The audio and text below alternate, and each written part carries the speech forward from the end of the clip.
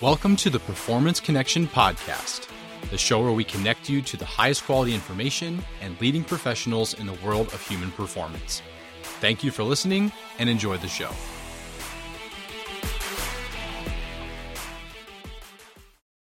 Welcome back to another episode of the Performance Connection Podcast. I am joined by newly minted professional bodybuilder, WNBF professional bodybuilder Eric Helms today. Oh, sorry. He's got the medal. I don't know how this got in my hands. Yeah. Oh, sorry. I wasn't prepared for this. I never am. No, thank you very much, man. It's an honor to be on. So yes, I have to say, when I looked up the organization that you got ProCard with, my brain kept wanting to reorganize the acronym into BDNF. And I'm like, no, that's not it. I know my brain wants that, but no, that's not the acronym. Well, I tell you what, I sure had a lot of BDNF going on after the competition. I bet you did. I'm still trying to make sense of it. Yeah. But yeah, it was a very cool experience. And I have been actively competing to try to get pro status with this specific organization since 2009. And way back in the days when Barnes & Nobles and Borders were places where you'd go to get books instead of just on your phone. And when books were things you could hold with your hands, as you have these relics behind you. As a 40-year-old man, I also remember these well. I used to see right next to Flex magazine, where let's just say they're in a different category of bodybuilding, Formula One racing versus a bicycle. Right next to it, you have Natural Bodybuilding and Fitness magazine. And on the cover was guys like Jim Cordova, Dave Gooden, kind of the legends of the late 90s, mid 2000s when I first got into bodybuilding. And I thought, oh man, that'd be so cool to be on that magazine cover. Well, the magazine's gone, but the dream never died.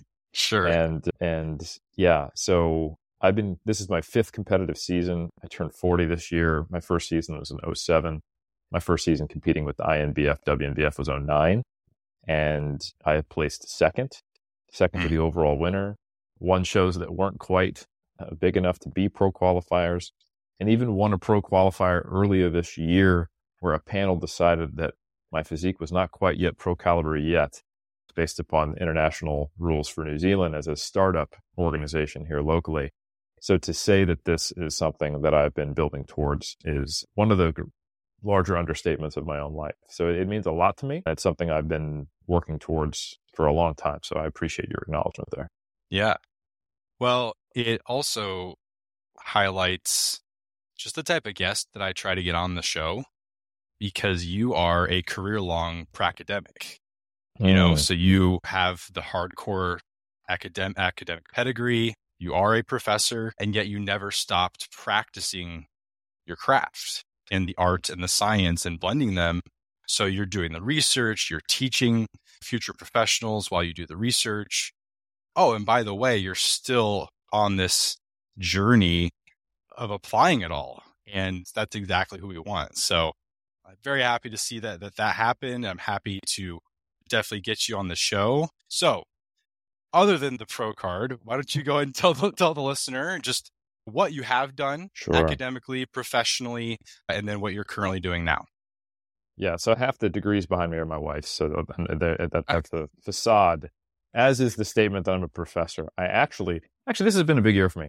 I just got promoted from research fellow to senior research fellow literally this week. So I got back from Australia and I got an awesome email. I'm like, man, it's a good year. It's all turning up, Helms. Yeah, I turned 40, but they're making me feel better about it. So yeah, no, it's been really cool. So I started as just a bodybuilder, and as much as people sometimes, depending upon what they engage with me online with, whether I'm doing science communication or whether I'm teaching a more practical course or whether they see me coaching, I started as an athlete, moved into being a personal trainer. Well, as a personal trainer and athlete, moved into becoming specifically what I would describe as a sports coach, if you are willing to call strength sport and physique competitions sports, which I am. And then from there, moved into being a sports scientist and science communicator. But I just never let go of any of them. I just kept collecting them all and stacking them together and shifting my priorities around. So I mentioned my kind of competitive arc. I started as a personal trainer in 2005, and I did that until 3DMJ, 3D Muscle Journey, our coaching business, became big enough to sustain me just as doing coaching, which for strength sport and physique sport in the modern era, that's online. So it's a lot of exactly what we're doing, but one-on-one with clients and going to shows. So I have had the privilege of coaching, and I still coach at a relatively high level, and also with very novice athletes. I'm not a full-time coach anymore. At my peak, I was coaching 40 athletes at any given time. Now it's like 4. But I never want to step away from it fully because I really enjoy it. But I've had the privilege of being on national teams at IPF Worlds. That's powerlifting. I competed at the first, I'm sorry, I did not compete. I'm not that good at powerlifting. I coached at the first inaugural Sheffield, which just happened. I was working with Team Canada and Jess Bittner. I've coached at 3 IPF Worlds, Jess Bittner once, and then Bryce Lewis twice. And I've worked with various national champions. And I've also coached at WNBF Worlds, where I'm going to be competing for the first time with various women and men's bodybuilders over the years, all the way to my first World was 2014. And I've coached there 2019 and other times. So I coach, and that was an evolution from training. And at some point, I realized that the biggest contribution I could have to our community and also the 3D Muscle Journey was to ensure that we were staying up to date with evidence-based practice and making sure that I could support our coaches with I'll say my intellectual muscle, which I think is probably more impressive in many ways than my actual muscle. And also, I found that I could communicate concepts that were relatively complex in simple way that were directly applied, even though they started in kind of obscure, complex terminology. So I really kind of doubled down on that. And in 2012, my wife and I moved to New Zealand, where I did my research-based master's after my professional master's, which I did in the States. And then I went on to actually do my PhD. And then I loved it so much out here at the Auckland University of Technology, specifically in the Sports Performance Research Institute in New Zealand. In 2017, before I graduated with my PhD, they picked me up as a research fellow, which is something I do part-time, but all of that part-time is dedicated to stuff that really gets my juices flowing. So it's primarily mentoring master's and PhD students. I do a little bit of guest lecturing at some of the graduate and postgraduate courses on like autoregulation of training and nutrition. But for the most part, what I'm doing is paying it forward to people who are in the same position as me, who want to move their life to New Zealand and study strength and physique sports science with me and do nerdy muscle stuff. And believe it or not, I've actually been doing that for 6 years. Like I said, just got promoted. And I've had several PhDs actually graduate and a slew of masters, and they're all doing cool stuff, looking at cutting for strength sport, looking at manipulating velocity-based training without actually using velocity trackers to enhance strength gains, looking at correlations between successful weight loss maintenance versus just weight loss. How do we enhance performance on a strength day by priming it or allowing for recovery and microcycle construction? The effect of stretching on powerlifting performance. These are all theses that I didn't even think were possible 15 years ago. You kind of shoehorn something into it, but now like people come to New Zealand, and I'm not the only location this occurs now. You got like Brad Schoenfeld, you got Grant Tinsley, you got Mike Zerdos, you got Bill Campbell, but people come out to New Zealand, which I'm hugely honored for because I know how hard it is to move out here. And we go to Hobbiton, and then we go to the strength conditioning lab and we do cool stuff, man. So I could not be more blessed. I've been here for that long. And along the way, I also wrote some books and started monthly applications in strength sport now that we just call Mass Research Review, where we actually take studies, myself, Dr. Eric Schwexler, Dr. Mike Zerdos, and soon to be Dr. Lauren Colenso-Semple. And we translate that into practice for practitioners, athletes, trainers, and just the super keen weekend warriors and recreational lifters. Yeah. Definitely one of the best resources out there. I mean, I've been a subscriber for a while. It's been essential as far as just like for me staying up to date, especially in my role as an editor now. Like I do need to stay up on this stuff. So Mass, Examine, like they're critical for me, given the breadth of things that I have to be knowledgeable about. Like knowledgeable enough that if something's wrong in the manuscripts that I'm editing, it's my job to call it out. Yes. You know, so those types of resources are so essential for me. So if you're not a subscriber to Mass, if this is the first time you're hearing about it, definitely go check it out. And of course, I'll put a link to it in the show notes. But Eric, As far as your research and the things you've published goes, and we don't have to spend too much time on this, but you actually came on my radar through autoregulation. That's how I first got to your name, because you, and correct me if I'm mistaken, but release either articles or papers on APRE and the application of the APRE system, or that method of autoregulation. And I apply that a lot with my collegiate athlete, because I was coaching in charge of 300 athletes, and I'm trying to make sure that they're progressing at the appropriate rate or things like that, because I have these very short windows of time they're with me. So I wanted to maximize their progress as much as I could. So you've done some autoregulation, and then I guess in general, where has the rest of your research and the things you've published focused on? Great question. Yeah. So shout out to Brian Mann, Dr. Brian Mann, who for sure. He published the first paper on autoregulatory progressive resistance exercise, or APRE. And then where that actually came from for the real OG S&C practitioners, the book we all say we have that no one reads or understands. Super training. Yes. Where a version of APRE exists, which then Brian kind of tested empirically. And my PhD was specifically on autoregulation for powerlifting. And to do that, to talk about that, you have to kind of build your theoretical framework for where did autoregulation come from? What is it? And if you type in resistance training and autoregulation into Google Scholar, you're going to find, especially if you did it back when I started in 2014 on my PhD, 2013, you're going to find Brian Mann's paper. And it starts the framework of what even is autoregulation and what are we trying to do? And it's individualizing things in real time based upon performance or recovery or biofeedback of some type to hopefully get better performance, recovery, or better individualized outcomes in the long run, right? But I think the primary inspiration for my PhD work was Mike Tuchscherer, who is a relatively prolific coach in the powerlifting space, also a World Games gold medalist. Another, I wouldn't call him a pracademic because he's not actually in the academic space, but he has been just as influential as a coach, if not more so, in a thinker than he has as an athlete, even though he's one of the few Americans to have actually taken gold at the World Games in powerlifting.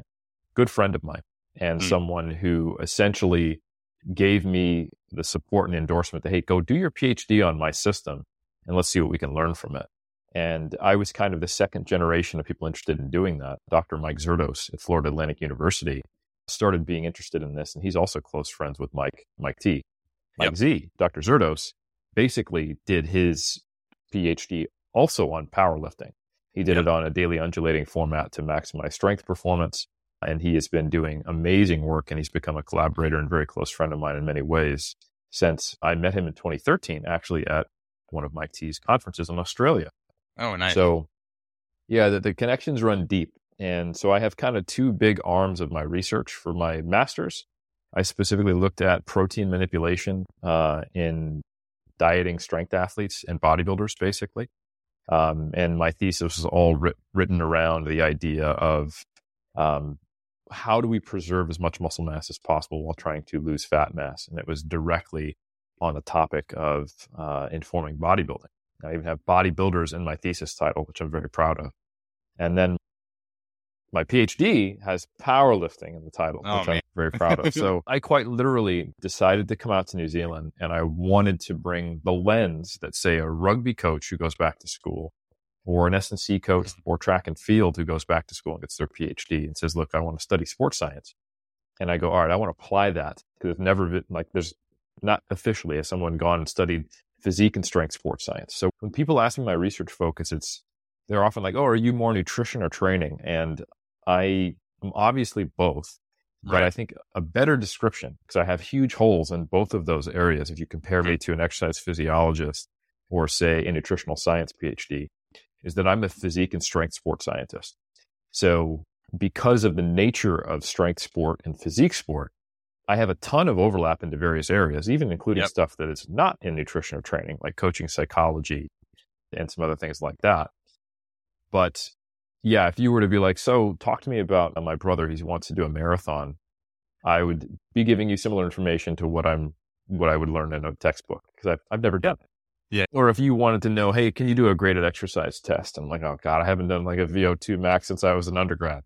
So So Yeah, the bread and I'm with butter you. of exercise physiology or nutritional science is absent. Although because I do coach and inform and think all the time, and my whole life is related to strength and physique sport, I have a ton of very specialized knowledge there. And if you look at my publication record, like I have evidence-based recommendations for natural bodybuilding contest prep and Yep. multiple iterations of that, and recent reviews coming out on how to monitor and regulate resistance training. So it's very focused, but I think the best way to characterize my research is that. And then if you want to get real nitty gritty, I have a intense level of knowledge because I did a degree in it in protein and Mhm. during weight loss, as well as auto-regulating resistance training for strength.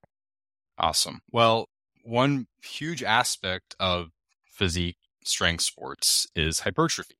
Mm. And I mean, I don't think you could have illustrated any better why you're a good person to bring on for this topic is just with all the things that you've done and the things that you've experienced. And with hypertrophy being so essential to those sports and those goals, something I've wondered about, I've been training now for over 20 years.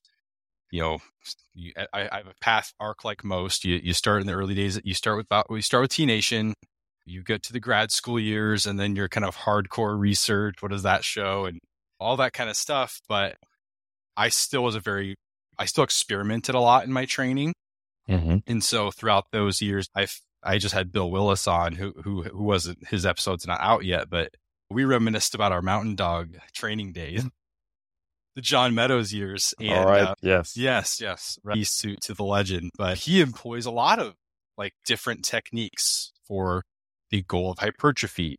He was a massive drop set advocate, even like getting into altering the order of exercises to maximize hypertrophy of different muscle groups, pre-fatigue, post-fatigue. Like he did it all. Slow eccentrics, he did everything. And I still to this day, and it probably is because I just haven't had time to just really dig into the research, and I always just have wondered, what do we know about these methods? What do we know about if we employ these methods, drop sets, extended sets, pre-post fatigue type sets, are they truly more advantageous than traditional sets and reps and increasing tangible, calculable volume over time? So I guess what I'll do to turn over to you is we can maybe start with like hypertrophy in general, like the overview, high level, bird's eye view of what drives hypertrophy, and then get into the variables that improve it or that will lead to increases in hypertrophy from a training perspective. And then we can dive into the actual methods and where they fit. Hey everyone, before we continue with the episode, I want to let you know how you can get 25% off some of the top supplement brands in the market. This includes brands like Thorne, Designs for Health, Designs for Sport, Clean, Nordic Naturals, and more. You can do this through creating a free account on fullscript.com. Here's the cool thing about Fullscript. They have their own vetting process when it comes to all the supplements on their website. So any company that wants to sell their products must prove to Fullscript that they have the highest quality manufacturing practices and protocols in place. When you go to the link in the show notes, you can create a completely free account and have access to all of Fullscript's supplements that they offer. You will also be able to see specific supplements that I recommend, that I personally have vetted and I like their formulations. So again, go to the show notes, click on the Fullscript link, and you can make a free account. Thanks so much and enjoy the rest of the episode. Sounds great. Yeah. So high level, when we're talking about generating hypertrophy, it comes down to providing a tension stimulus at the local muscular level. What the heck does tension mean? And it's essentially sensed by mechanosensors in muscle fibers. That there's many. There's a 5+ that I can think of right now off the top of my head. That's definitely not all of them. And we don't even know how they all sense it, nor necessarily what all of their downstream signaling pathways are to induce hypertrophy. But nonetheless, this is something that occurs at the fiber level, not necessarily at the whole muscle level. So yeah, you could measure at the tension and you could measure tension at the tendon, which is just basically force, and you would see it scaling with higher loads. But we know it's not just the load on the bar that's it's inducing hypertrophy, because we see similar hypertrophy when we look at sets of, say, 20 or sets of 5 on a set per set basis, so long as they're at a similar proximity to failure in similar exercises. So these sensing mechanisms are at the fiber level. They typically are in the extracellular matrix or within the actual contractile unit itself, the smallest portion, functional portion of muscle. We're talking the sarcomere. And this is something that is important to understand so that you can see how it connects to the variables that we're going to talk about. And that's where it all starts. Every other secondary potential postulated mechanism going all the way back to the 70s and 80s occurs after a tension stimulus is there. You're not going to produce metabolic stress in any way that actually potentially enhances hypertrophy unless you're producing tension, right? You're not going to produce muscle damage unless you've done sufficient work at a high tension that includes potentially eccentrics, but not exclusively, or at least the long muscle lengths, which also increases tension, right? And if you don't have enough of that metabolic response, and if you don't have there to be damage to repair, there's not going to be the autocon-paracan response and the hormonal response that is also postulated to maybe enhance or have an additive effect on hypertrophy. Mm-hmm. So when it really comes down to it, it's progressive tension overload, if you want to use some relatively accurate terminology. And I don't think most practitioners are benefited from talking about the specific cellular mechanisms of hypertrophy, because then they do dumb things, in my opinion. And that's a little harsh, but like, let's go back to 2010. Schoenfeld's paper comes out, great paper. Yep. And we got damage, metabolic stress, and we got tension. And our human monkey brains go, right, we have 3 things. Stools stand up with equal legs. So I need to have a damage set, I need to have a metabolic stress set, and I need to have a tension set. So I'm going to lift heavy, and then I'm going to do overload eccentrics, and then I'm going to do a burnout and #science. And that's just not the way that works at all. And it is basically skipping multiple chains of what is actually supposed to occur in research, where we get a theoretical understanding that why would it be equal parts of all 3? And they haven't necessarily each been empirically tested to the point where we understand how they influence hypertrophy. Is it additive, correlational, and they just kind of overlap and have at the same time? Like, you figure out how you want to do progressive resistance training and not cause muscle damage, then we can actually experimentally isolate it, but we can't. Right. You figure out how to do progressive resistance exercise and not cause any metabolic stress, and same thing, right? So where we're at today, it's a lot more nuanced than that. And more importantly, for the practitioner, we want to think about which variables are associated with greater muscle growth. And that's where I start most conversations with people, because that's what matters. And they make poor decisions when they focus on mechanisms without any connection to practice.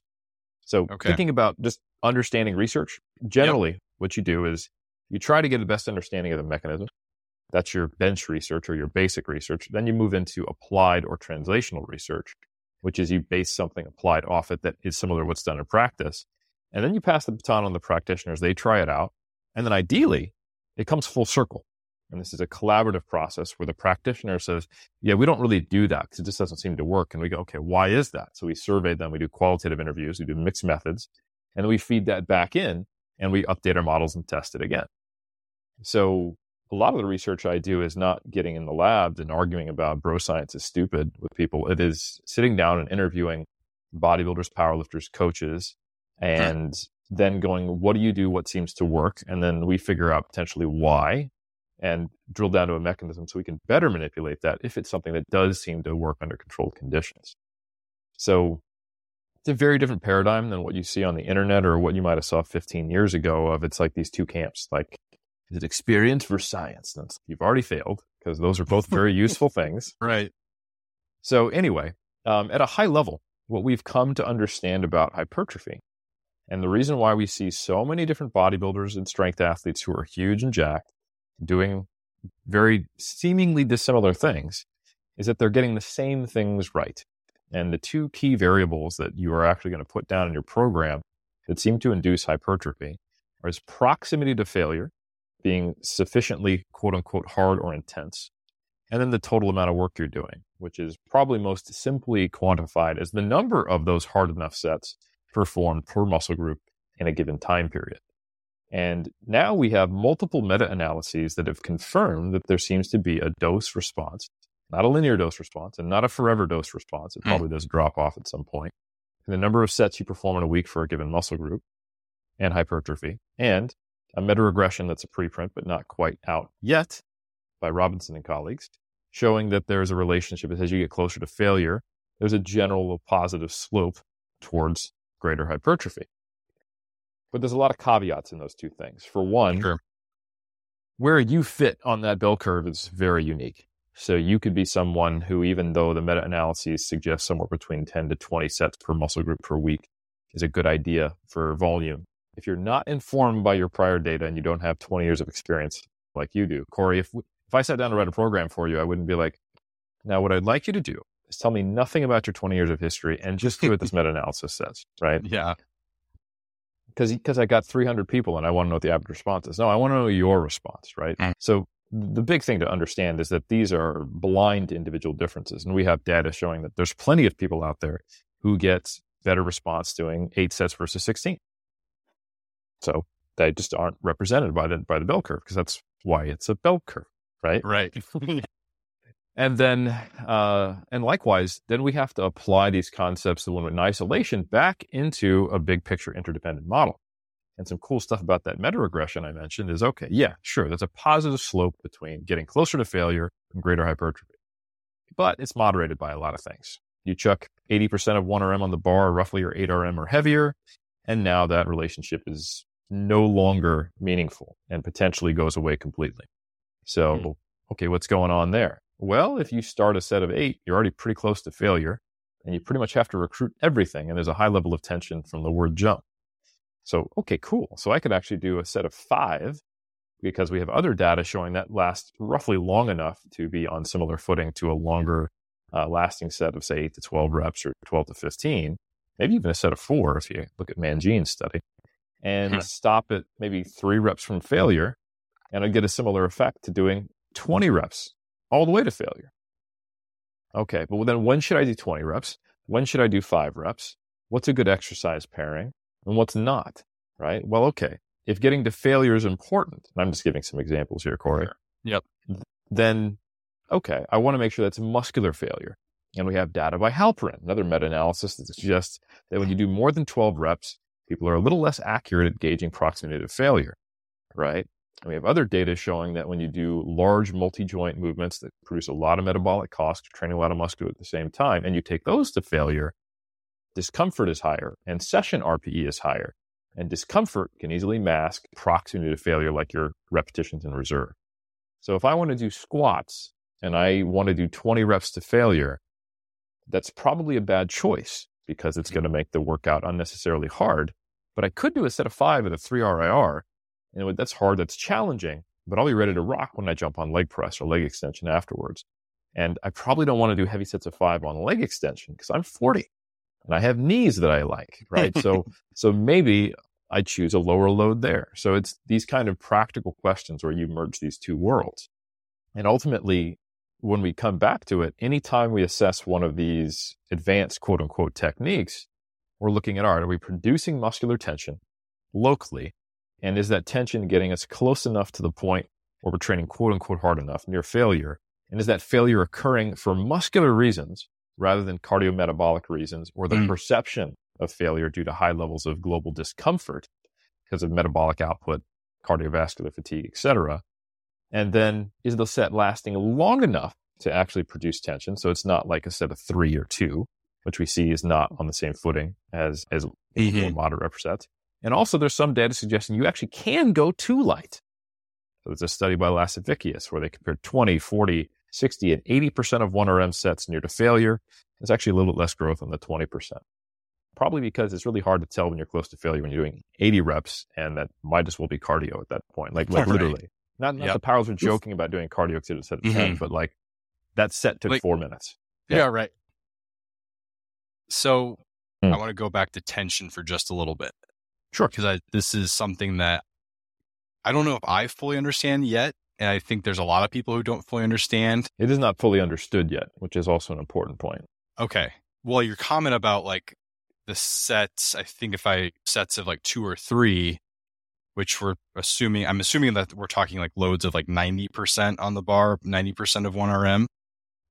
Yeah, there's two studies which inform this, right? Okay. Most directly. There's a study by Schoenfeld where they compared 2 to 4 RM. So they actually just tested what their 3 RM was and tried to train close to that and compared that to 8 to 12 RM with the same number of sets. So 3 in each group, training like 3 days per week.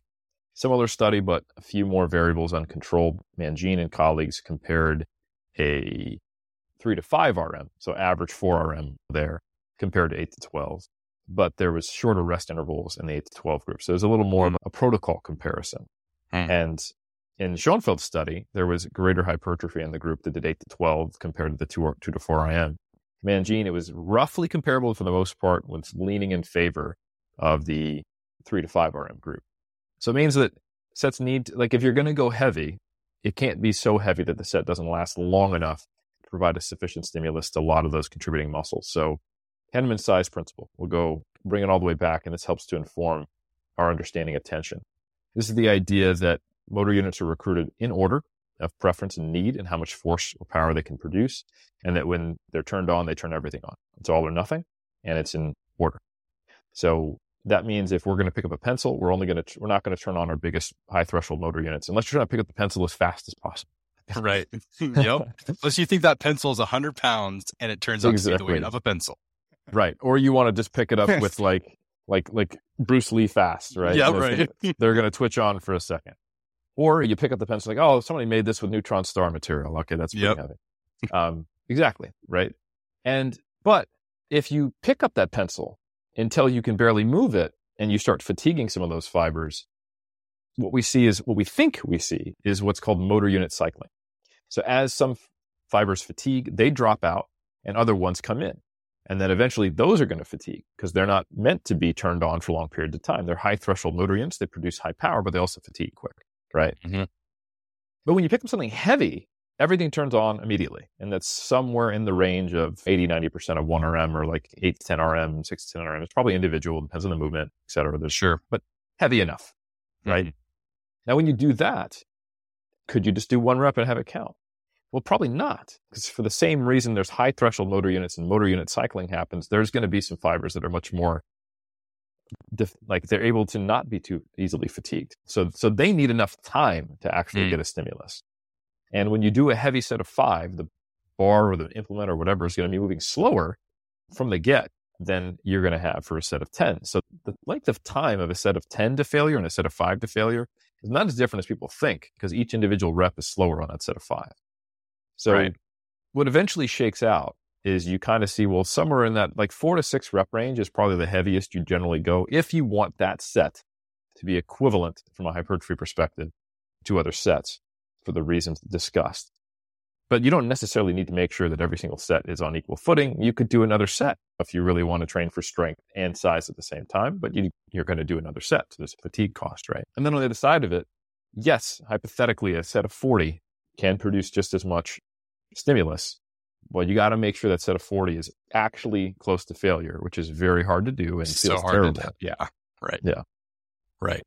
So how does our, I guess, more recent understanding of tension marry up or change the old, like the concept of time under tension? Great question. Because yes, I see those get basically used interchangeably, and I'm not sure they should. They absolutely should not be. So I think what is a useful concept here is a biomechanics term of impulse. And that's just the force time integral. So it's the area under the curve if you're actually looking at like a force plate signature. So it is not only the magnitude of force, but how much time you're spent producing it. And I would argue that the area under the curve is what matters. So it's not only the peak force, but also how much time and how much total force is being applied. So when you only think about the time under tension, you can do things that would result in less impulse, right? Mm-hmm. So if you go, right, hey man, time under tension is important. Each set should last a minute. So let's put on a really light load and pace myself. You're actually reducing the peak to get a longer integral over time. And you might not actually be that close to failure at any given point in that set until like the very end, right? Mm-hmm. So, and we see in studies on like ultra slow training, there's a reasonable amount of slowness you can go to if you're going close to failure where it doesn't impede gains. Say a 4-second eccentric, 1-second pause, 2-second concentric. I probably would not go any slower than that. And there's going to be some times where that will impede things. But when you look at like super slow training, it consistently produces less hypertrophy than quote unquote normal tempos. And the way to think of this is that you are stronger eccentrically than you are concentrically. So if you're training for hypertrophy and you're wanting to get more of the tension placed on the contractile element, not that passive force production doesn't dissipate and transfer throughout the muscle, and that's probably just fine. But there's an argument for controlling the eccentric. Just making sure the way I say it to people is make sure that gravity is not doing the eccentric, that you're controlling it on the way down. So you're getting all the volume. And then lifting as forcefully as you can on the concentric, not trying to control necessarily the tempo. Load dictates concentric speed, and your ability to control that load, not gravity, dictates eccentric speed. And that takes care of everything else, because if you're lifting heavy enough, then you're maximizing the height of impulse rather than the length. And if you're lifting light, you're still trying to move that bar quickly, and it will move quickly, but eventually it'll start to taper off as you fatigue and force production goes down. So people focusing on time under tension, sometimes they think that's the mechanism of why it's working. Like, oh, I did a drop set and I spent more time lifting. And it's like, well, you got more contractions in a fatigued state that required you to recruit other fibers, and you got them closer to failure, and you produced tension on those fibers from a drop set. But that's also what happens if you just do a high rep set to failure. Right. Well, I'm glad you mentioned the tempo thing, because the other thing my mind goes to is how the reps are being done in these sets matters too, probably. Because another thing I've heard is, with regard to tension, is to almost slow down that concentric portion due to the increased perception of tension. And so that's not exactly what we're talking about with regard to tension, the type of tension that will drive hypertrophy. Absolutely. Yeah. So muscle forces go down if you purposely slow your concentric. And when muscle forces are higher, if you're standing on a force plate and you squat and you try to slow down the concentric, the force plate's going to be lower. That means your quads are producing less force, which means there's less tension being sensed. So ultimately, there's never really an argument for purposely slowing down the concentric, in my opinion. And indeed, when you look at some of the velocity-based training and data on that, you start to see proximity to failure is not quite as important. You need some fatigue, but if there's like a 20% slowdown, which gets you maybe to a 2 to 5 RIR, depending upon the load on the bar, you're getting a comparable amount of hypertrophy to taking it to failure. Right. But in all velocity-based training studies, you are consistently motivated to lift the bar as fast as possible, putting out maximum concentric force. But when you look at studies where they just compare, hey, you do a set of 10 with 75% of 1RM, and you do 2 sets of 5 with 75% of 1RM, sometimes you see better hypertrophy in the group that is going close to failure, because they're probably not being motivated, nor are they thinking to lift it as forcefully as possible. You can see that in some of the meta-analyses on cluster sets and rest redistribution sets. They lean a little bit away from hypertrophy being quite as ideal, because you're basically doing the same total work, but you're reducing RIR. And that's also what that meta-regression found by Robinson, is that, even when you control for volume, the relationship gets a little bit less, but it's still meaningful. So volume and proximity to failure which is essentially impulse. We're talking about it again, if we think about it, is what matters. And that's why I think it's most useful just to think about it from that perspective. Doing enough work and making sure that work is going to actually take your muscles to the point where tension is dissipated through most of those fibers, and they've had it long enough to actually be trained by those combination of variables. Right. So let's take this then into some of the specific methods, which you have mentioned already. You've mentioned drop sets, you've mentioned extended sets, things like that. I mean, the drop set is what immediately comes to mind. I feel like that's where so many people start. You load the bar up, you put the 10s on, and you strip them off as you go and try your drop set. So, I mean, maybe you can just use that as like a proxy for some of the other methods, because we probably don't have time to get into a ton of different ones. Let's say that someone is kind of using RPE as their gauge for failure, like proximity to failure. Okay. They want to do straight sets and reps. They're doing 10 reps, 12 reps, 15 reps, whatever it may be. They're progressively increasing volume throughout maybe say a 4 to 6 week phase versus a phase where they're going to employ drop sets as a way to get closer to failure. What do we know about comparison in hypertrophy for those types of protocols? What do we know about that? What has been done in the research from that standpoint? Are people wasting their time even trying to mess around with drop sets when it comes to hypertrophy? No, I think drop sets and rest pause, sometimes called myo reps, but not really directly studied. These all fit nicely into a category of potential time-saving ways of training that can be just as effective as traditional training when done with appropriate exercise selection. Probably the caveat that I put there. So study by Ozaki that came out, I think in 2018. I don't have it directly in front of me, but I want to say they compared doing just sets of 80% of 1RM, and I want to say these were curls, to then doing sets of 80% of 1RM and dropping to 30% of 1RM. I think it was 3 sets to failure at 80% of 1RM with 3-minute rest periods, and then the other group did 80% to failure, and then they did 3 drops afterwards. So I want to say it was something like 60, 40, and 20, maybe, not exactly the point, or maybe it's 4 drops. But you're comparing 3 sets to failure with a heavy load compared to 1 set of failure and 4 drops. And ultimately, they performed a similar amount of volume, I think volume load. And if I recall correctly, there was a similar amount of there was a non-significant difference in hypertrophy. Yeah. So when we see that they did a similar amount of volume and both groups were training to failure, we can kind of go all the way back to, well, what are the variables that matter? It's, okay, are you close to failure? And then are you doing not too heavy, not too light? And is it a sufficient amount of volume? So when those two things were compared, we got to the same place. However, if you're resting 3 minutes between sets and doing 3 sets of 80% of 1RM, that's going to take you 11 minutes, right? But if you run the rack and you go right from your 80% of 1RM on curls, right? You do your set of 6 to 10, and then you go down to, let's say you grab 40s, right? For the Americans, or for 18 kilos, okay? And then you drop immediately down to 12 kilos or the 27.5s, right? And you go to failure, and then you drop down to 20s, and then you drop down to 10s, then you just move your arms, right? Yep. What we would understand from this study conceptually is that if you were pushing it as hard as you could in both examples, and they resulted in a similar roughly amount of volume, that you would probably get similar outcomes. But you could leave the gym in 2.5 minutes doing the drop sets. So that's cool. Now, this kind of makes sense. It's cool if you keep it in isolation, but we start to compare it to the rest period data.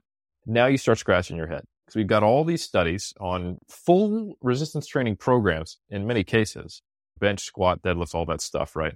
Typically not deadlift, but like rows, lat pull downs, curls, push downs, chest press. One group rests 30 seconds, the other one group rests 3 minutes, etc. And you see a pretty consistent pattern where the group resting for a shorter period is not getting as much hypertrophy. Now, you go, hold on, but they did the same amount of work and they rested less and they got the same hypertrophy. What's going on here? Well, a lot of the times what happens in these rest period studies is that they're not able to get the same volume. So there's other studies where they then add a set and it rescues that hypertrophy, but not in every single case. And then you start to think, okay, well, what's the exercise being used here? And on most of the drop set studies, we're looking at single joint exercises. And in many of the short-term rest period studies versus long-term rest period studies, it's a combination. It's a training session, not let's just look at the arms. Yeah. And then we take that back to what we talked about earlier of discomfort versus actual proximity to failure, cardiovascular fatigue, and really what is getting in the way of you being able to do the work at a high tension level. And it's probably not something going on locally in the muscle. It's the global perception of fatigue and cardiometabolic fatigue that might even be getting at the point where it's actually driving some central fatigue that's actually inhibiting your ability to recruit muscle fiber. That's more speculative. But the point is, it's really freaking hard to rest 30 seconds and do a bunch of drop sets on squats or rest pause on squats. And you Yeah. can do it on arms because it's just, you get a sick pump. But if you do it on squats, you go throw up, right? Yeah. And there's so many other variables that will limit your ability to get close to failure. Exactly. And like, are you choosing squats because you want quad hypertrophy? Like, what's the reason for choosing squats? Like, that matters too. Last week's guest, when at that time of this recording, Tom Shepard talked about this in exercise selection of like, all right, if you are going for a certain stimulus in a certain muscle group, there's some exercises that makes 0 sense for certain rep ranges and others that make more sense. So that comes into the picture with this when we're talking about this. So now how about things like extended sets? So now this is where things get So rest pause. Yeah, rest pause. Myoreps is is that the newer term for extended rest pause sets? Or I would say that we should give some credit to Børge Fagerli. He kind of developed this, and it's essentially a rest pause set where you don't necessarily go to failure. You get to the point where the bar or the implement is slowing down, and then you only rest enough to recover the ability to do a few more reps, and you get these clusters in a fatigued state while using a reasonably high load to hopefully still be in a high state of muscle recruitment and activation. Now, is that different than, rest pause can be sliced so many different ways. The research, we define it, but that doesn't mean that colloquially people do it that way. It's just you can't study something unless you have consistency in terminology, right? So in the research, rest pause typically means that you go to failure, take a brief break, and go to failure again. But in practice, that's sometimes people do or don't go to failure. And when you don't go to failure in the research, we typically call that a cluster set. Or a rest redistribution set. So a rest pause set is failure. A cluster set is when the comparative traditional training that you're matching it to for your study, you don't have the matched total amount of work. So the cluster set might take longer, right? So it's actually the opposite of what we're talking about, where this being a time-saving technique. The cluster set, you're trying to optimize performance by manipulating your rest interval so that the bar speed doesn't slow down, right? Yep. A rest redistribution set is saying, that's cool, but I don't want this to take any longer. Maybe I'm in an S&C setting. I've only got an hour with these people, but we're in a power phase. But I want to preserve the phase where we did more hypertrophy training. So I want to get a fair amount of work, but I want all the work we get to be at the highest velocity possible. So instead of doing, say, 3x10 with 3 minutes of rest between, I'm going to do 10x3 with a sufficient amount of rest to get to the same total amount of rest. While the cluster set, you would just rest until you're ready, right? Okay. Yeah. So the difference between each one of these is that you're going to get a complete slowdown to failure with a rest pause. You're going to preserve as much velocity as possible with a cluster set. And then you're going to preserve as much velocity as possible with the rest redistribution set without making it longer than a traditional set, rest approach would to resistance training. Those are our working definitions in the research, but people do different shit all the time in practice. Right. Well, I just remember, outside of just traditional clusters, I can't remember the specific name but basically the method was you had a rep goal. So let's say we're doing hammer row, right? Sure. And we want to get 20 reps. You start with a weight that you're going to get 12 with. You think you're going to get 12. You get to 12. If you get 13, cool. You just go to failure. And then you just rest pause that until you get to 20 total reps. So I take 30 seconds of rest after my 12, hit as many as I can. Maybe I got 5. And then I rest and I just keep breathing squats. Yeah, exactly.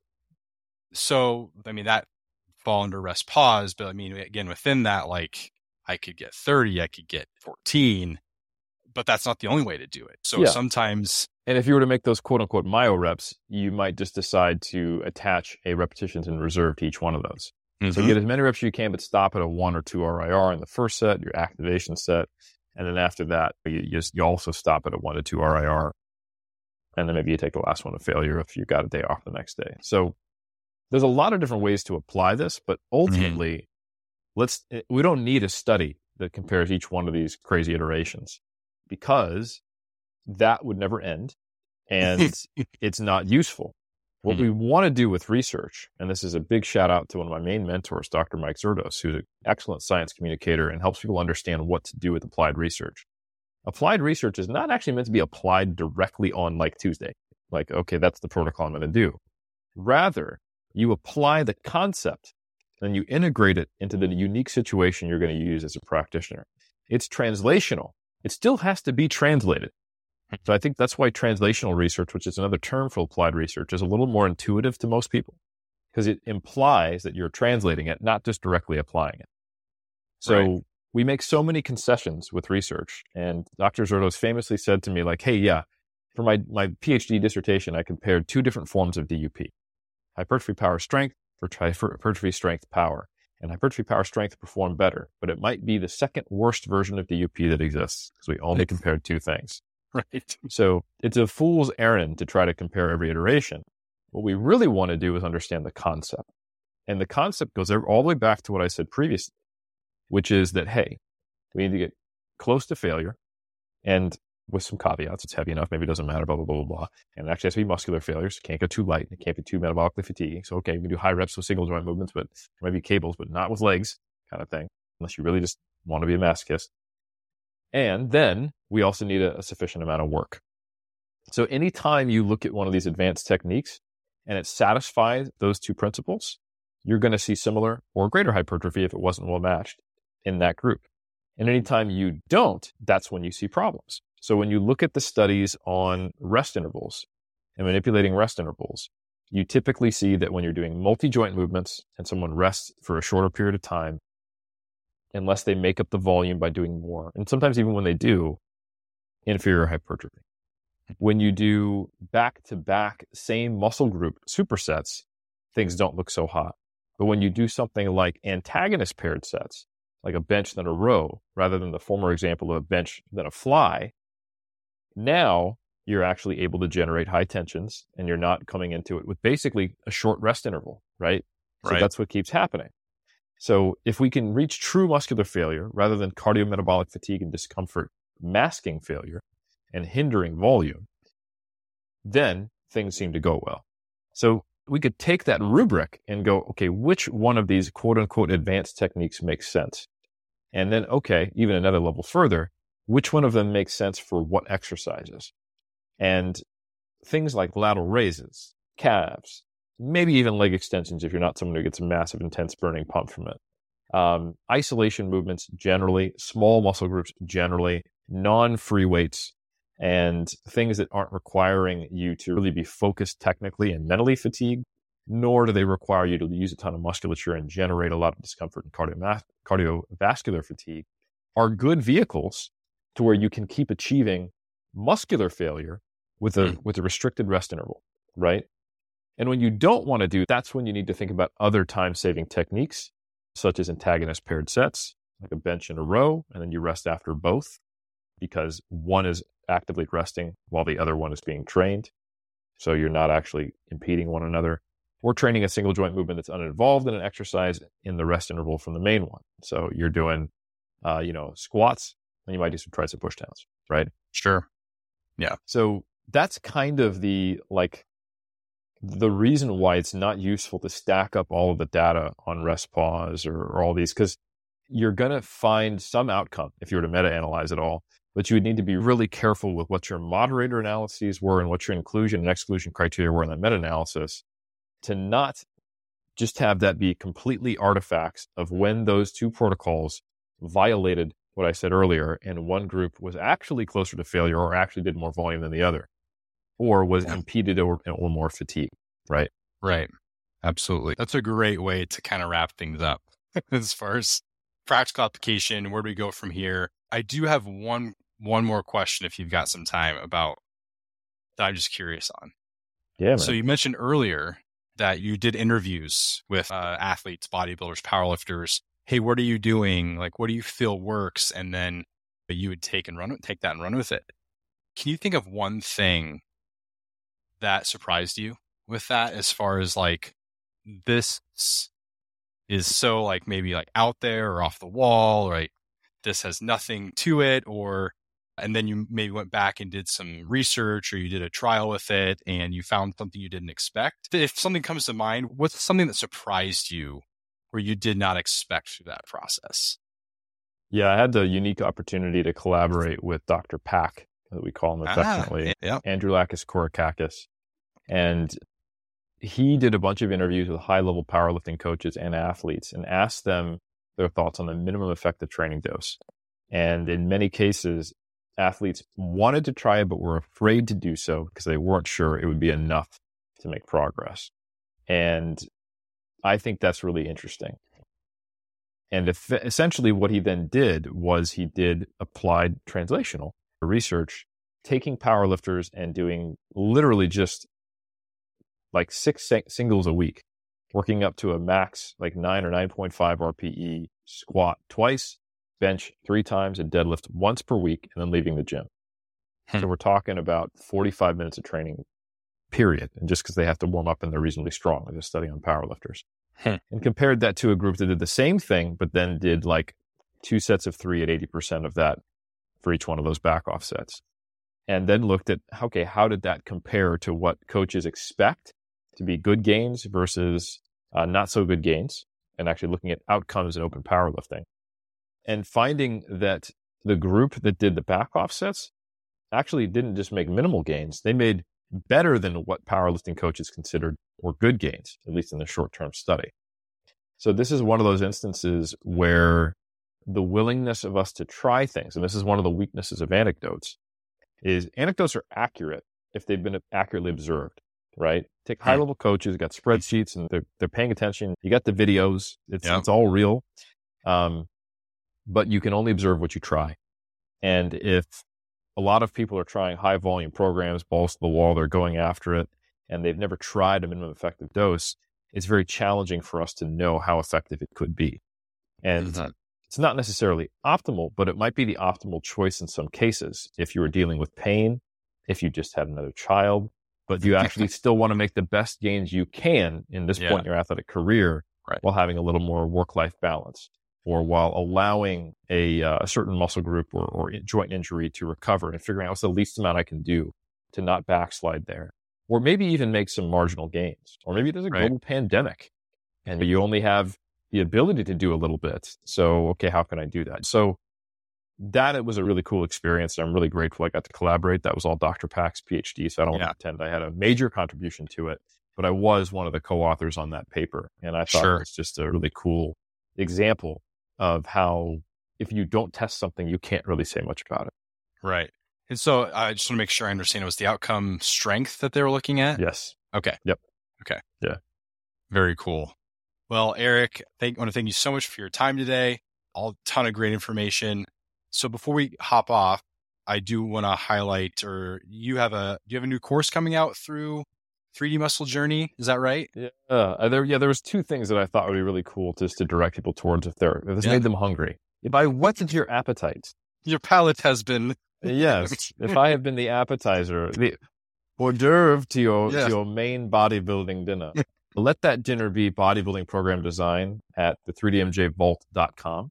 That is where we have practitioner and athlete focused courses, 3D Muscle Journey. And bodybuilding program design is one that takes all of these concepts and goes, okay, then what should you do in the gym? And how do you individualize it and customize it? And it's very practical. And it's a system for individualizing your specific needs and incorporating a lot of these interdependent concepts. Now, if the part of the hors d'oeuvre, the specific flavor that you liked more, was understanding how research fits into this picture, then I would encourage you to, and you already did, so I'm not going to spend a lot of time on it. Mass Research Review, that's our bread and butter. We do it every month, and it's a lot of fun. And we'd love to have, anybody consider it. You don't even necessarily have to subscribe. Check out massresearchreview.com. Check out our YouTube channel. We do office hours every week where 2 of us get on our YouTube channel live and answer questions and just chat for an hour. And then we bump that to our podcast feed. So if you want to do it live, jump on YouTube with us. If you want to listen in retrospect on all podcast platforms, check out Mass Office Hours. And if you really want to get nerdy with us and read or watch videos or listen to our audio replays or all the things that we do, I would be honored if someone would subscribe, and you will help me pay my mortgage. Yes. Well, I also have to shout out the podcast. Iron I'll let Culture you. podcast. Like, I mean, that's another great way to get just more education. I mean, if your palate has been whetted for hearing more of Eric's voice, That's right. you Do you appreciate go there. my baritone rambling monologues? Then that's the spot. Oh, well, also for Absolutely. Omar. Omar's I just play the straight man. Omar's the juice in that podcast. For sure. And then I also you did mention this too. You are an author. You've got books. You actually are a human kinetics published author. I've got the essentials of personal training right behind me here. Hey. Eric co-authored the nutrition chapter with Brian St. Pierre. Yes. So that was a lot of fun. Yes. And so you could check him out there. And then for anyone who doesn't know, what are the books you have out right now? Other books. Yeah. I also wrote, I think, is it Rutledge? There's Advanced Personal Training. I wrote I'm pitching your competitor. I apologize. This is unassociated. These views are not held by. These are not associated with that.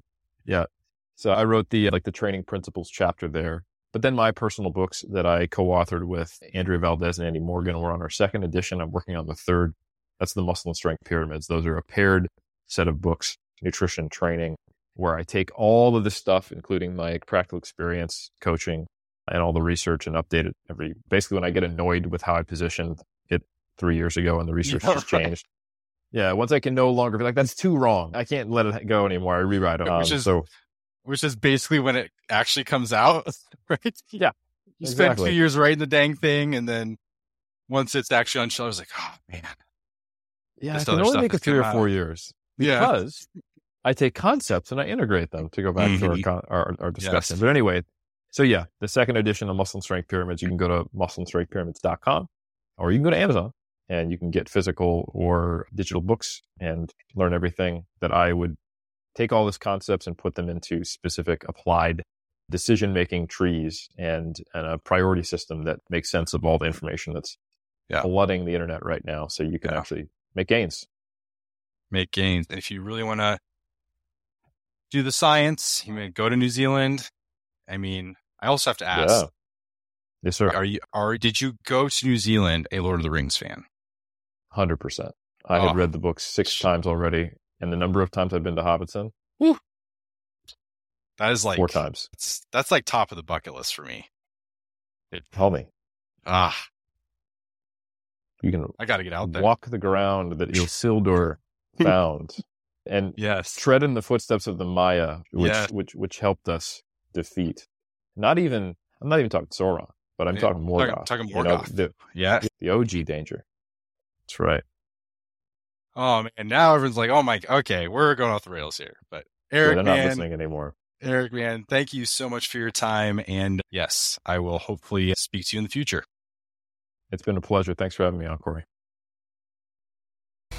Thank you for listening to the Performance Connection podcast. If you enjoyed the episode, please leave a review, share on social media, and on Instagram, tag @Performance Connection Podcast, all one word. The content of this podcast is for informational and educational purposes only. It is not intended to diagnose, treat, or cure any medical condition. Thanks again, and I hope you'll keep listening or check out other episodes.